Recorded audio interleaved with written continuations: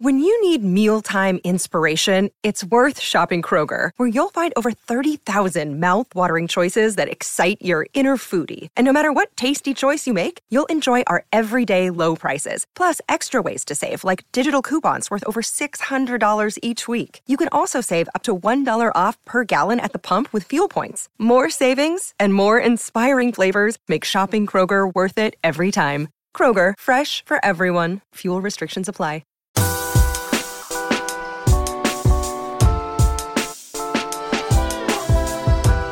What a week. Take a breath, Spartan Nation. But seriously, there was a lot going on last week. We had the battle for Atlantis. We had a little snow globe game at Spartan Stadium. A new contract for Mel Tucker. Transfer portal news. Big Ten awards. Not to mention Thanksgiving. It was a jam-packed week, that's for sure. Hope everyone had a great holiday. Welcome in to episode 58 of MLive's Spartan Confidential Podcast. I'm your host, Brandon Champion, joined by Kyle Austin and Matt Wenzel on Tuesday, November 30th, 2021. As I said, we got a lot of stuff to get to, guys, so we'll not waste any time here. Kyle, Matt, hope you had a good Thanksgiving. But, Matt, we just had some Big Ten awards come out, the big one being Mel Tucker winning Coach of the Year, but, also some player awards on the defensive side. And, you want to quickly run down the award winners, I guess, and then your reaction to Mel Tucker winning the award. Yeah, we'll start with Mel. I think, this is not a surprise. We were talking about it earlier, that there's maybe the possibility that he'd split the awards with Jim Harbaugh, given that, Harbaugh also a turnaround job this year. They're going to Indy. So thought there was a possibility there, but Mel sweeps both the media and coaches vote. He's only the sixth coach in program history to win the award. And he's only the second to win, to sweep them and win both. D'Antonio being the other. So yeah, notable accomplishment, well-deserved. You go from 2-5 in a pandemic first season to 10-2 and possibly a New Year's Six bowl game. So definitely earned that award. And then as far as the rest of them, let's see. So 9 guys were selected for either defense or special teams. Jacob Panashuk was second team coaches in media. So was Hunter Bryce Behringer and Jaden Reed as return specialists. Xavier Henderson and Jacob Slade were third team defense by the media honorable mention coaches. Varys Crouch was honorable mention from both. And then we had honorable mention from the media for Cal Halliday, Darius Snow, and Matt Coughlin. So that's the rundown, and the offensive awards will be announced tomorrow. And I think Kenneth Walker should obviously be among those mentioned, to say the least. Just a hunch there, Matt, that Kenneth just Walker. A hunch. Just a hunch. Yeah, he got a vote for me. That's to say the least.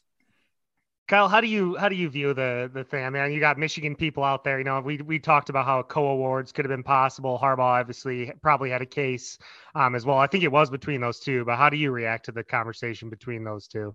Obviously on paper, there's a lot of similarities. 2 win teams last year. They both came in as both obviously had remarkable turnarounds. Michigan had one more regular season win and they got the division title, but Michigan State won the head-to-head. So pretty even there. The distinction I make, and your friends in Ann Arbor might not agree with this, but to me, they both programs were in bad situations last year.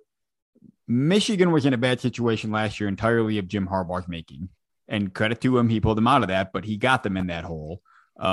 Michigan State was in a bad situation, not because of Mel Tucker at all. That was all because of Mark D'Antonio and the pandemic and whatnot. So to me, I give Mel Tucker a little bit more credit because, he didn't put them in a hole. He just got them out of it. I'm not sure I give a guy as much credit for cleaning up a mess that they created themselves, if that makes sense. Yeah, I agree. Yeah. And then, look at, I think another part of it is the roster transformation that he had to pull off. That was, the timing couldn't have worked out better for Mel. You get, with kind of the holdover with the pandemic and a chance to really, really do what you wanted with the roster and the timing of the NCAA granting the waiver. So it just kind of worked out well for them. And he obviously, he hit the jackpot with Kenneth Walker and did quite well in a number of other areas. So all in all, he got my first place vote for Big Ten Coach of the Year. And Harbaugh was second for you, right? Yeah, Harbaugh was second, and I think I had Fleck third. But it was a 2-coach race this year at most. Yeah, for sure.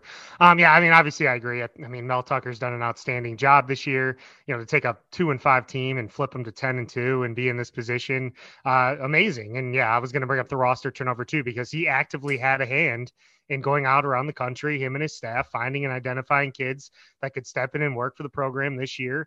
And somehow he got them all to buy in, and not to say they aren't without their warts, especially on the defensive side of the ball still, but to bring in guys from all over the country and get them to mix with D'Antonio's bunch, I thought was a remarkable feat. And for a team that was picked dead last in the Big Ten coming into the year, I think we all thought that was a little ridiculous, but still to go from last to where they're at now is pretty incredible. Yeah, I did. I was not among those picking them last in the East. I'd have to go back and look. I think I had them third in the East Division, third or fourth, right behind Indiana. I was gonna say, where'd you have Indiana again? I was gonna voluntarily bring that up. I'll take the heat for that. I was a little too high on Indiana coming into the year, unlike Kyle, who rightfully had them coming back to earth, and they went well beyond that this year. So, anywho, I had them winning 7-5 in the regular season. That was after when I went through, I had them at 8-4 and thought I was losing my damn mind. And then, they started 8-0. So whatever, a lot of people undersold them. That doesn't change the fact that Mel did a great job and the players did a great job this year so far. And, chance to play in a New Year's Six bowl game still on the horizon. So great turnaround season. Nothing more to really say than that moving forward. Yeah, and we'll get to the game here in a second, what the future might look like, but we might as well jump into his contract too. We touched on it briefly last pod, but it became official Wednesday night of last week. I was I was enjoying the Thanksgiving festivities when the news broke and got really excited. But 10 years, $95 million. With a lot of incentives. I think we got the contract details yesterday, more ironed out. So obviously a big contract, and it's a big number for a guy who hasn't really won a ton so far. So it's going to come with a little bit of skepticism. But we saw Brian Kelly get the Mel Tucker rate today at LSU. So just interesting how the Mel Tucker signing, and then now we've had all this coaching news come down. It's a big number, but it's donations. But I guess how do you? To me, I don't know if his contract should be like an argument. And Kyle, we were kind of going back and forth this last week that you pay this guy all this money. Does that mean expectations have to go skyrocketing through the ceiling? Maybe. I think you need to have realistic expectations. And I just think this was the cost of doing business. And we've kind of seen it with some of these deals coming out afterwards. I'm going to disagree with you. In the interest of having a good pod. No, that's fine. You're allowed to disagree with me. Yeah. People I don't think it was the cost of doing business. I think it was Michigan State getting a little scared because this all happened because of LSU. Well, look what happened because of at LSU. They hired Brian Kelly this morning, talking on Tuesday morning. And that to me tells me that if you're hiring Brian Kelly, he is ahead of your list than compared to Mel Tucker. He was obviously number one. So maybe, Michigan State couldn't have known then how it played out, but that search never got to Mel Tucker. And maybe there would have been some other schools interested in him, but I don't think they needed to pay him that much money. But go ahead. Sorry, I was just going to say, obviously I don't fault Alan Haller. If that contract is available for you, you do it to make sure. And certainly Matt Ishbia can spend his money however he wants to. But I think that number ended up being quite a bit larger than it needed to, I guess is my point. But even if LSU isn't coming, if Mel Tucker continues to have success at Michigan State, aren't there always going to be jobs and people coming to sniff? I think we knew that LSU was after a bigger fish. I was never buying into that. But, Adam Schefter came out with a report that NFL teams were inquiring about Mel. I just think, if he continues to have success at a place like Michigan State, there's always going to be, bigger, better jobs that come sniffing around, even if it's not just this cycle. So to me, it was more like Michigan State just being like, let's just lock him up and not have to worry about this crazy circus. Well, now that you bring it up, other jobs coming up, I think if you look at his contract, what really stands out is, well, one, Mel had obviously all the leverage here. He got a $95 million fully guaranteed contract and his buyout didn't change. Yeah. It's remarkable. Pretty gnarly. It is. So, if he goes and wins the Big Ten next year, what happens? He has success too. Michigan State could be right back in the same spot in another year, 24 months, 3 years. Who knows? I mean, how it goes. But his old contract, they would have owed 85% of anything remaining if they fired him without cause. Now it's a full 100%. Again, the buyout is only 2.5 still up until next January, and it drops $500,000 a year until it reaches $1 million in 2024, and it sits there. That is not none of those numbers are going to scare off the big fish, And so Mel had all the leverage, and this is the rate of doing business these days. And so congrats to him. He got paid, and Michigan State had some people to come up with the money to help fund it. So for now it all works out, but if he continues to be highly successful, we're going to be back on this topic again. There's no way to avoid that if you're Michigan State, though. To me, Michigan State did everything they could to make this an attractive place as you could for Mel. And if at the end of the day, an NFL job or Nick Saban leaves and Alabama wants him, there's only so much you can do. And to me, Michigan State has done everything it can possibly do to make this an attractive place for Mel Tucker to stay. Yeah, ultimately it's going to come down to him. I mean, he's saying all the right things. This was his dream job. He doesn't view this as a stepping stone. He's getting a new football building. I think we saw, he said they were going to break ground on that in the spring. Did I just see a report about that? So, I mean, he's getting more money for his assistants. Ultimately it comes down to the guy and taking Mel at his word that he views this as a job where he wants to build this into something, and this is where he wants to be. So, it's interesting, no question. I just hate when, people just try and turn it into, they get blown up by Ohio State, don't sign the contract. It's so much more in depth than that, but I guess that's just fan rivalry stuff that's going to happen regardless. So, anything else on the contract, or should we move on? I do wonder about the other side of it a little bit. You talk about the other buyout. I mean, I know this is probably only in my head and nobody else's, but these contracts do go the other way sometimes. And we still are talking about a one good season, which was a remarkable season, but it's still a small sample size for one guy. And if this doesn't go the way you think it's going to go, that's a big number. Matt just mentioned fully guaranteed contract. I mean, if in 3-4 years, it's not going in the right direction, you still owe that guy $50 million. And I don't know all their, agreements, and everything, who would be on the hook for that. You certainly hope that the people who ponied up the money, in that situation would be on it. But, Michigan State, again, made the move they had to, but if it doesn't work out for whatever reason, somebody's going to be cutting a really big check. The odds are in favor of the contract not being worth it. That's usually how these things go. I mean, right. Look at any massive 10-year deal. I mean, even if you're talking about players, coaches, whatever. I mean, Miguel Cabrera's contract, look at, for example, right. They rarely end up being worth it. Mm-hmm. But I just think that it's the move you have to make at the time if you want it to happen. So, which says something ridiculous about college athletics, but that's a whole other podcast. So right. Well, Carlos Correa is about to get $400 million from somebody. So, I mean, it's all ridiculous, but it is what it is, I guess. But let's get back to on the field. Mel Tucker closing the season in style, or at least the regular season in style for the Michigan State Spartans, playing in a snow globe there at Spartan Stadium. Matt, I know you were feeling under the weather, and so Kyle, you were kind of the lead guy in the game there. I was out in the stands freezing. No, I wasn't freezing. I was bundled up and had some warmth in the inside there too. So I was ready to go. I thought it was a super fun game, Kyle.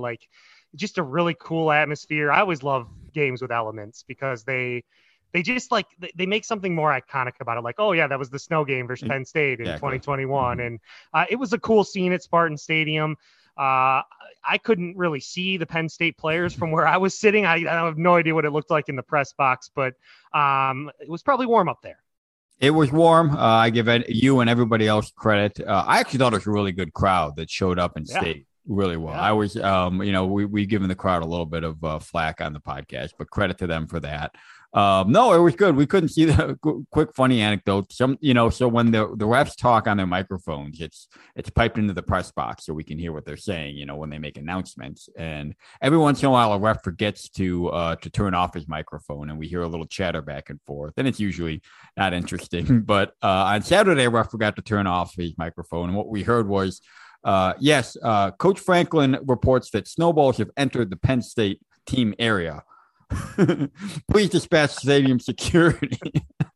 They made several announcements. Yes. So some Yahoos were chucking snowballs at James Franklin there. So, but no, just an iconic, sort of environment. Like you said, the stuff you're going to remember. Penn State, that was the snow game. And the thing that most impressed me was just how Michigan State responded. Not a lot of teams are going to really show up and play a really solid game after losing by 49, especially when it's the last game of the year. A lot of injuries, a lot of illness, a lot of tough situations. And I thought it said a lot about Michigan State's players and its coaches that they really got a really solid effort in that situation. Yeah, I mean, this is what you're paying Mel Tucker big bucks for, right? To be able not to lose to Ohio State, but to not let that become, back-to-back losses down the regular season. 9-3 doesn't sound as good. Probably going to Florida, which they could still be going there anyways. But yeah, I mean, to echo what Kyle said, really impressive effort. I was highly disappointed not to be there. It was the first thing I have missed in 5 seasons due to illness. So I was pretty pissed to be back at home, but I didn't really have much of a choice because I would have been wearing 3 blankets and press box and coughing all over anybody before I even got a negative COVID test back from on Sunday. But anyway, I thought from the jump, I was somewhat surprised to see how they came out. I thought going into the game with Penn State's defense being pretty stingy and Michigan State being very questionable in numerous areas due to injuries. And then you have obviously the flu bug stuff, but, to come out and score touchdowns in the first 2 drives. The second one was the 99-yard drive, right? And to really, come out with a hot start showed what they spent the week right, and they were prepared. And then you give up that 14-point lead, and you don't let that sink you. You don't let the pick 6 sink you. And in a game where the defense again showed what the problems were, the offense, the big guys that they had available, their top 3 were the ones that they needed to get it done, and they got it done. So that's obviously Thorne, Walker, Reed. And Reed playing at less than 100%. And I mean, that 4th and 15 play was, he had no choice but you can't kick in that situation. So what do? You go to the 2 guys that grew up playing together and allow their connection and chemistry to work. And, great throw by Thorne, great catch by Reed. And, these are the plays that Michigan State did not make in recent years. Their offense, it could have been 75 and sunny, and their offense struggled moving the ball and scoring points. And on a day where the conditions sucked, they still put up 30. So, and that's kind of just been the story of the season. That's the biggest reason they're 10-2. I've watched that play no less than 100 times since it happened.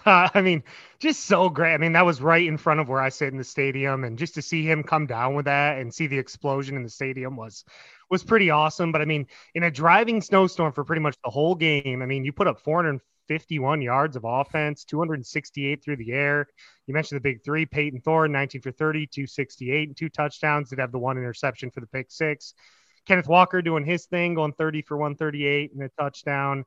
Jaden Reed, 6 for 89 and the big touchdown. Connor Hayward has a couple big plays. Malik Carr has a couple big plays. Montori Foster with a ridiculous one-handed catch in the snowstorm. I was worried when we saw the news was coming out about, they were going to be missing some guys and, from the flu. And then we already knew that some of the main guys were banged up. So I wasn't feeling great coming into this game, but to see them come out and battle and jump out to that early lead and then knock it down, like you said, it just says a lot about the makeup of this team. Who were the key guys they were without? Because it's hard for me when I'm in the stands to really notice, and then I watched the game back, but still there were some key guys missing all over the place, right? Horst, Naylor, Barrow, Crouch, Brantley, Lowry. Hunt was the only one. Yeah, that's the illness. It turns out, like what Brett McMurphy reported Friday night, and then Adam Rittenberg again on Saturday.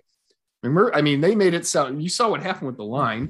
I thought that they were the line done. Moved like 5 points, but what it ended up being was basically Tyler Hunt was out apparently due to illness. And other guys were playing sick. Kenneth Walker, one of them, Jacob Panasuk, another, and some other guys. But in all reality, they got Jaden Reed back, which wasn't expected. They were healthier. Yeah. They were just as healthy, if not healthier, from an injury front and availability front than you would have expected, minus the flu thing. So A lot of people lost a lot of money on those. Yeah, exactly. So, yeah, I mean, I guess it was overblown. Not to say there weren't guys playing sick, because they acknowledged as much after the game. But I mean, when you saw Jayden Reed standing on the sideline in the second half at Ohio State with the boot on his foot, I was not expecting him to play against Penn State. I was not expecting him to perform like he did against Penn State in a snowstorm. So, yeah, worked out quite well for them. And Kyle, you made note of the game Kenneth Walker had, as he's from Tennessee, played at Wake Forest, right? I mean, he probably hadn't really played in the snow like that. And you could see his excitement right after the game. He's running, he's doing snow angels. Right. Like, you could just tell that he was loving playing, like just experiencing snow, which was fun to see. Yeah. And we should note that Kenneth Walker got the inevitable "Are you coming back?" question afterward, which is the time-honored tradition among us reporters. And said he wasn't sure, but did say he planned to play in the bowl game, which I found was interesting, that he would commit to that, but not next year, because it seems like if you're going to go, you might not play in the bowl game. But I guess that's good news if that ends up holding true. Yeah. Same with Jalen or Jayden Reed. Sorry. Yep. Yeah, that's the same deal. But yeah, I mean, it was cool to see. It's a cool moment for him. You saw him running around on the field throwing snowballs at teammates. So maybe they tracked down who was responsible for launching them into the Penn State sideline area. Yeah, I mean, I think it says a lot about the makeup of the team and how together they are that, he's not even questioning whether or not he's playing in the bowl game. I mean, we've seen opt-outs a ton lately with pro prospects, but the fact that he's just like, I'm playing, like he doesn't want to miss out on, he has a Heisman and stuff to consider as well, obviously. But I mean, I don't mean to cut you off, but there is still time for him to change his mind on that decision. Not to be the wet blanket here, but a bowl is still a month away. You could get an agent in your ear and that decision could change. And I would not blame him one bit, because we've seen plenty of times reasons why players sit out bowl games. I wouldn't blame him either, but I have to say, so I tweeted his original comment, and I was struck by my mentions because they were like 90% go get paid. Like, you thank you for your service here. You've done excellent, go do what you got to do, and obviously fans are selfish a lot of times and, with good reason, and want to see their best players come back. But I was struck by, pretty much all the Michigan State fans said, hey, you should go to the NFL. I think everyone is very appreciative for this group of guys in particular, because they came from all over. They bought in, they bought into the Michigan State, way and the culture and just sort of bought into what Mel is selling. And I think a lot of fans are just really appreciative of the efforts that, the guys have put in this year, because this is better than anyone could have ever imagined before the start of the season. I mean, we were talking about, let's make the Music City Bowl before the year, I just think that there's a lot of love for this group of guys, and for good reason. Yeah. And I mean, practically speaking for him, his stock's, it's unlikely his stock will get higher next year. You got to strike while the iron's hot, and it's certainly hot for him right now. Right. Was it Bryce Love that came back a year after he had the Stanford kid, and he came back the next year and got hurt, and now his NFL career is nothing. So there is some risk in it, but I guess we'll cross that bridge when we get there. Speaking of next year, Jalen Berger, the Wisconsin 4-star, committing to Michigan State yesterday. Obviously I think he was a top 15 kid in the 2020 class, had a rough year at Wisconsin, was reportedly dismissed from the team. Michigan State jumps on this quick. He was spotted at a basketball game last month, and this is a quick commitment as the transfer portal just starts to heat up. But Mel Tucker just making a statement right away that he's not going to be afraid to use that portal once again, Matt. Yeah, Mel says, he said it on this podcast I heard today, and he'll say it every time. They're gonna build the roster through the high school ranks and supplement and complement it through the portal. He's the same phrasing every time. But yeah, they're not gonna have the huge turnover as they did last year, but they're gonna obviously still identify positions they think they can improve through the portal, and this is clearly one of them. So yeah, Berger was a 4-star kid, top 150 overall recruit from New Jersey. Led Wisconsin in rushing in the whatever that was in 2020 season. And then, they bring in a transfer from Clemson, and according to the Wisconsin State Journal, that didn't go over well with Berger, even though the two were roommates. And he missed, according to the paper, missed some meetings and workouts or whatever it was, and ends up off the team. But, there's a lot of talent there. And Mel's talked about countless times, how when they go looking in the portal, the the job they do vetting these kids to make sure they're a good fit. He was on campus earlier this month. So obviously they like what they see in him and think he can help them in the running back room. And it'll be interesting to see how that works out. Because again, everybody's going to expect Kenneth Walker to leave, and he should. But after that, you've got Elijah Collins, Jordan Simmons, Harold Joyner, Donovan Eaglin, and Davion Prim. I still want to see what a healthy Elijah Collins looks like with a little bit more of an opportunity, if he can be the 2019 version of himself again. Jordan Simmons, we've seen the flashes from him last year and this season. And then the other guy's a little bit of a mixed bag. But Berger will be clearly in the mix competing for that job. And there's definitely a chance for him to improve the room. I don't think anybody can expect Kenneth Walker, the third part two. But yeah, I mean, it'll be interesting to see what he brings to the backfield. I just told Mel, made it clear that, because Mel's not going to tolerate that prima donna stuff either. So I'm sure he made it clear that, he's going to have to come in and work hard and earn reps, even though he's probably the most talented guy in the room. So, if there was a little bit of concern to that at Wisconsin, I'm sure Mel and William Piegler made it clear that, you're not going to walk in and be given anything. But no, I guess just maybe just a little bit of a, if there's a concern with him, I think that would be it. Yeah, I don't imagine that they told him, hey, come here, you're going to get the ball, guarantee you're getting the ball 30 times a game and you're going to be a Heisman Trophy candidate. It's not going to work that way. So he's going to have to win that job if he can. And I don't think that's a foregone conclusion by any stretch right now. And, you bring in a guy like that and maybe somebody else leaves. Wouldn't be a surprise. So looking forward for football before we get to basketball here, bowl game projections. I think as of right now, it's pretty safe to say Michigan State's in the New Year's Six. Seeing a lot of projections for the Fiesta Bowl against Notre Dame, which would certainly be more interesting considering what's going on there and Brian Kelly taking off. But if Iowa beats Michigan, pretty good chance Iowa would jump Michigan State, because then you're looking at maybe the Big Ten being left out of the playoff. Maybe Michigan, Ohio State, and Iowa getting the New Year's Six bids, and then Michigan State ending up in Florida anyways. But I think if Michigan beats Iowa, it's a pretty safe bet that New Year's Six is locked up for Michigan State. How do you guys feel about that? Yeah, I mean, you got to be in that top 12, and then you have to have it work out with the Power 5 conferences and, all that stuff. We'll have to see how this weekend plays out, but they're definitely in a good spot right now. Playoff rankings come out tonight. You assume they're going to probably move up with Oklahoma losing, which would help their case. And then you just got to see how the games play out this weekend. I think Michigan will beat Iowa. They'll take the playoff spot, and then you can kind of sort it out from there, Rose Bowl and beyond. And, if they end up in Glendale, at the Fiesta Bowl, or in Atlanta for the Peach Bowl, I mean, who the hell thought that coming? Ridiculous. I mean, if before the year you said Citrus Bowl or Outback Bowl, that would have been ridiculous, like a pipe dream. Yeah. So to be a step above that would be quite remarkable, quite an accomplishment. And as I've found out, you would be shocked to know that Arizona and Florida are rather popular travel destinations in the winter. So flight prices are a little bit high right now. So book them early. Dang it. What was that? Well, I said book them early. Yeah, exactly.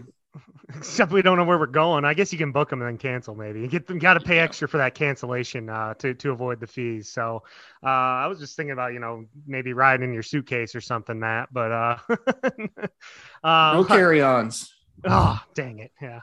All right, let's move on to basketball because there's no shortage of action there as well, Kyle. I mean, the battle for Atlantis ended up being very interesting. I think we both thought we were going to learn a lot about this team going into it. We talked about it last pod, and we did. Michigan State gets 2 close nail-biting wins over Loyola in a ranked UConn team, and then for a half went toe-to-toe with Baylor, who I think is one of the best teams in the country. Faltered a little bit in the second half, and Baylor ran away with it. But overall, I feel better about this team coming out of Atlantis than I did going in. What about you? Yeah, I do too, and I can tell you Tom Izzo and players do too. It's not often that they're happy with not winning an event, but they certainly are because they beat 2 good teams on the way, and I think they have a lot of respect for Baylor and how good they are. I think those first 2 wins that they got, Loyola and UConn are both going to end up as quad one wins, pretty close to the top of that NCAA tournament resume, which is going to help for seeding, or, if things drop off a little bit, maybe you need it on Selection Sunday. But either way, Loyola is a good team. UConn, I thought it was a very good team, and they pretty much stole that game, in my opinion, just in that last minute. But my biggest takeaway is a team that really knows how to win games, for having guys that really haven't been, the guy before, Gabe Brown kind of stepping into that main role, some other guys stepping into bigger roles. Those Wednesday and Thursday games, they just made all the plays they needed to down the stretch and put teams away. That last play, Tyson Walker in the Loyola game, I should say, Tyson Walker, making a good read. He had a bad game overall, but last play makes a good read, makes a good pass. Marcus Bingham cuts hard to the hoop, goes up and gets a pass that was up there, only he could get, and finishes the play for a really good basket to seal that. And then Malik Hall, I should say, in that game, 24 points, kind of gets him back. And then, the next day, Julius Marble, and that would not been in my top 5 players to go off down the stretch and lead you to a top 25 win. But he was looking really good, kind of came fresh off the bench, I think, and was doing really well in the pick and roll, getting to the hoop. AJ Hogard, I thought, was finding him pretty well. So, a lot of different guys. I think they showed that they're deep. I think they showed that they know how to win. That they're, I guess my overall take is I think they're still pretty clearly a step below like your top 10 caliber teams. They weren't within 10 points of Baylor. They weren't within 10 points of Kansas, but teams outside of that, kind of upper echelon group, I think they're right there, with your top, your teams in the 15 to 25 range and anywhere in there. I think they can play with any of those teams. And that's better than I would have thought at this point for this team. Yeah, I agree. Not elite, but very good. They've got a lot of good players, man. Like, this roster is just littered with, I keep joking that they've got like a bunch of 89s on the team. But, like, they really do. Like, I think they're still missing that true alpha. I think Gabe Brown can be it.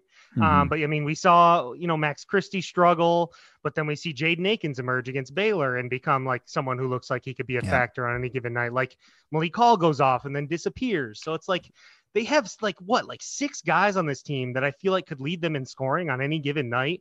We just never know where it's going to come from, and it's not consistent. So I feel like that's what's holding them back a little bit, but it's interesting to see guys that will just pop up. And Malik Hall, I guess, has always been like this. We saw the Seton Hall game a couple of years ago, but why can't he be more consistent? It's kind of puzzling because he has offensively all the tools that he needs, I feel like.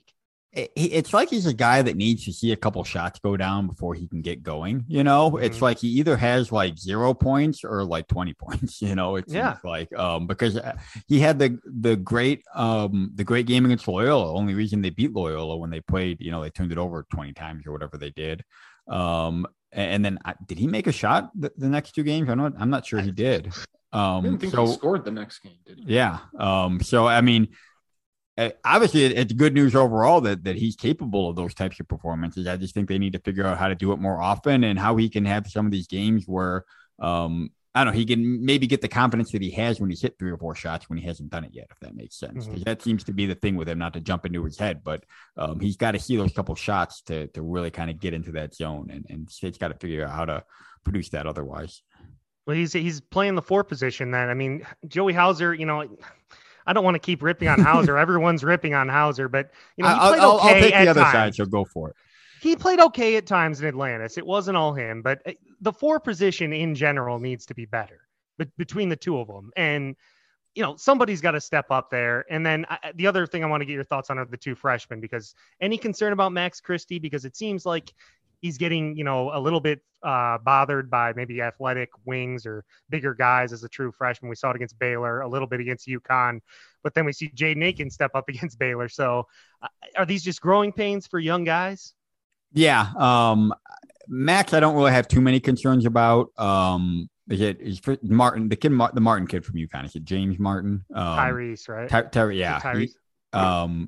I was impressed as heck with that kid. I think he's a really athletic, good defender. So is Izzo. So I don't think they're even going to see a lot of guys of his caliber. And yes, he will see good big, strong defenders in the Big Ten, but I think he will figure out how to get his points through that defense. It'll be harder for him, but I also think he'll get better and smarter about it. This was his true first taste of really good defense. And as Izzo pointed out too, like he's higher on the scouting report now than he used to be. I mean, teams knew he was a 5-star, but they've got, 7 games of college basketball tape on him now. They can game plan for him a little bit better. So he's going to have to make some adjustments, but I think he will. He's a smart kid. And he's a talented kid. So not too concerned. I mean, he's a freshman. He was going to have a week or a tournament like this. It was inevitable. And we talked to him on Monday after practice. He's totally fine with it. He said he totally expected it. So, they'll have some after Louisville, they'll have some lower tier competition where he can, I think, get his stroke back a little bit. And I think he'll be ready for Big Ten play. And Jaden Akins, I'm impressed with him. I think I think I've said this before on the pod, perfect role for him, kind of a 15-20 minute off the bench guy. He's going to come off the bench, play hard as heck, get some rebounds, make some really good defensive plays. Don't think he's ready to be a starter, a 30-minute per game guy, but I think he's perfect in the role that he's in right now. And I think he's going to give him a fair amount this season. Anything else in the tournament before we look at Louisville? Matt, you got anything? No, you guys got it. All right. Anything else on the tourney, Kyle? No, I think that's it. I'm not as worried about Joey Hauser as the rest of you guys. I still think it's early. He was hurt, didn't practice fully the week before. So I have not given up hope on Joey Hauser, even if everyone else has. Well, if Michigan State is going to reach its potential, we can't give up on Joey Hauser. And that's just a fact. And Tom knows that too. So he's going to be out there because he does help in rebounding quite a bit, actually. So let's look ahead briefly here. We got a little bit of a long show, but like I said, it was jam-packed. Another marquee game on Wednesday, the ACC Big Ten Challenge, Michigan State hosting Louisville. This is, they've played, I believe, 11 times in their history. Louisville leads at 6-5. Last time they played was also in the Big Ten ACC Challenge, 2018-19 season. They played in Kentucky. Louisville wins 82-78. As far as if you look at Louisville this year, they've done well so far, 5-1, just picked up a couple wins over Mississippi State and Maryland in their little 4-way holiday tournament. They lost to Furman in the second game of the year. Chris Mack, their coach, has kind of rebuilt the roster. I watched them a little bit in those 2 games I just mentioned, but they've kind of rebuilt the roster, especially in the backcourt. They have a Marshall transfer playing a lot of point guard, and then Noah Locke, who played at Florida, I believe is their leading scorer right now, 13 points per game. And then they've got some other holdovers with Malik Williams as a forward, Samuel Williamson, 5-star forward, are 2 guys that do a lot for them. So, it's Louisville. They're a good program. I don't know if this is peak vintage Louisville coming to the Breslin Center, but then again, it's not peak vintage Michigan State really either. So this will be an interesting game to see where these 2 teams are at, because they're obviously 2 very proud, prestigious programs, but most people don't think they have like their best teams this year. So I think it's a big chance for one of them to make a statement. Yeah, and almost kind of similar in ways. Louisville went 13-7 last year and barely missed the tournament. And Michigan State won 15 games and barely made the tournament. So pretty close last year as far as kind of having disappointing years. I'm interested in center. Malik Williams is 6'11", 250. So he's got the height and he's got the size, and Marcus Bingham has been good overall this year, been much improved, but that's going to be a real load for him. And then on the other end, Marcus Bingham's going to have to score too. So is he going to be able to get his buckets, which Michigan State has needed, especially early in games? I'm looking at that. And then, I don't know if this will have any effect at all, but Chris Mack was suspended for the first 6 games of the year, which included like not being able to coach practice at all. Like he wasn't even in the building. And he came back on Monday and he's going to coach his first game on Wednesday. So I don't know if that helps. I don't know if they're disjointed and, having, different people, different voices, and it hurts them. I don't know. Just not a situation you see a whole lot during the season. Wait, so a Louisville coach is in trouble? It was actually their second extortion attempt this is related to, and like the last professional extortioners. Yes. Yeah. Louisville leads the country in extortion scandals. That's for sure. Amazing. I look at this game. Louisville's tied for 212th in points per game. Michigan State is 196th in points per game. Kyle, I'm not sure this is going to be the prettiest basketball game of all. No, it's not. And they're both good defensively. You know, Michigan State's up to number 2 in Ken Pom in defensive efficiency. And that's one thing we haven't talked about. They have been really good defensively. And I think it starts with Marcus Bingham's rim protecting. You know, he had 7 blocks career high against Loyola, but whether or not he's racking up blocks or not, he's given them so much there because, you know, he's affecting shots when people get into the lane, but he's giving a lot of help defense. And his always was kind of just explaining how having him there and knowing that he's doing so well protecting the rim, he's sliding, he's moving better and getting into position to help guys. Basically, they can get out on shooters a lot more and get right up on guys on 3-point shooters because they're not so worried about getting blown by anymore. Because if they get blown by, Marcus Bingham's going to be there to erase it for them, basically. Mm-hmm. So if you look at their 3-point percentage defense, bring it up here, 3-point percentage defense, you know, holding teams to 28% shooting from 3-point range. You know, you'd think that's the perimeter guys, and they're having a role in that too, but a lot of that's Marcus Bingham allowing them to play a specific style. So a little nitty gritty there, but suffice to say, Michigan State's a good defensive team. Louisville's a good defensive team. I think they're both ahead of offense there. So I haven't seen a line yet, an over and under, but I would probably take the under, depending on what it is. Yeah, I think that most people will be on that, which is exactly what they want you to do, Kyle. But yeah, I mean, and Michigan State, like they're big, like they're long overall, I would say. I mean, you watch them out there. I mean, they're a pretty big team, like when they're just out there guarding. So I think it's been helpful for them early on, especially as they sort of find their way on offense, you know, who's the alpha, rotations, et cetera, stuff like that. So being able to play solid D at least buys you a little bit more time to figure that out. Let's see. Anything else, guys, or should we get out of here? We're going pretty long. How about a quick mention of guys in the portal so far, since we mentioned Berger coming out. All right. So if Michigan State's up to 5, the Gervin, Klein, and Okello were back in September. And Sunday, Michael Dowell entered, and Monday, Emmanuel Flowers entered. Both guys are defensive backs. Both guys participated in senior day despite having eligibility remaining. So not really a surprise. Either are looking for a new school. So I'll keep a counter on that, but worth noting that the NCAA created a new waiver just for this year to exceed the 25-man signing limit of initial counters, which initial counters means any new scholarship player, whether it's a recruit or a transfer. So if Michigan State gets up to 7 guys leaving for the portal, which I would expect them to do, expect them to sign 32 new guys. At least that's what I was told. So yeah, I would expect to see that. So one guy in the fold already, and look for more to come. And the player to be named later in the Gervin trade turns out to be Jalen. No. You're going with Solari on that, completing the trade line. He's used that joke like 400 times, and I told him yesterday I think he's maxed out on that one. So all right, no more of that. I'm done. That was my one time for the pod. We're done with it. All right, we got to get out of here. Appreciate everyone for listening. Again, if you could please like, rate, and review the pod wherever you are listening. Check out our work at mlive.com/Spartans. You know where to find us on the internet. Lots to keep an eye on. We'll be on the basketball and all the football developments here as we, it'll be about a week here. We'll find out where Michigan State is heading for their bowl game, but we know it's going to be a good one. So football season, the regular season at least, in the rear view.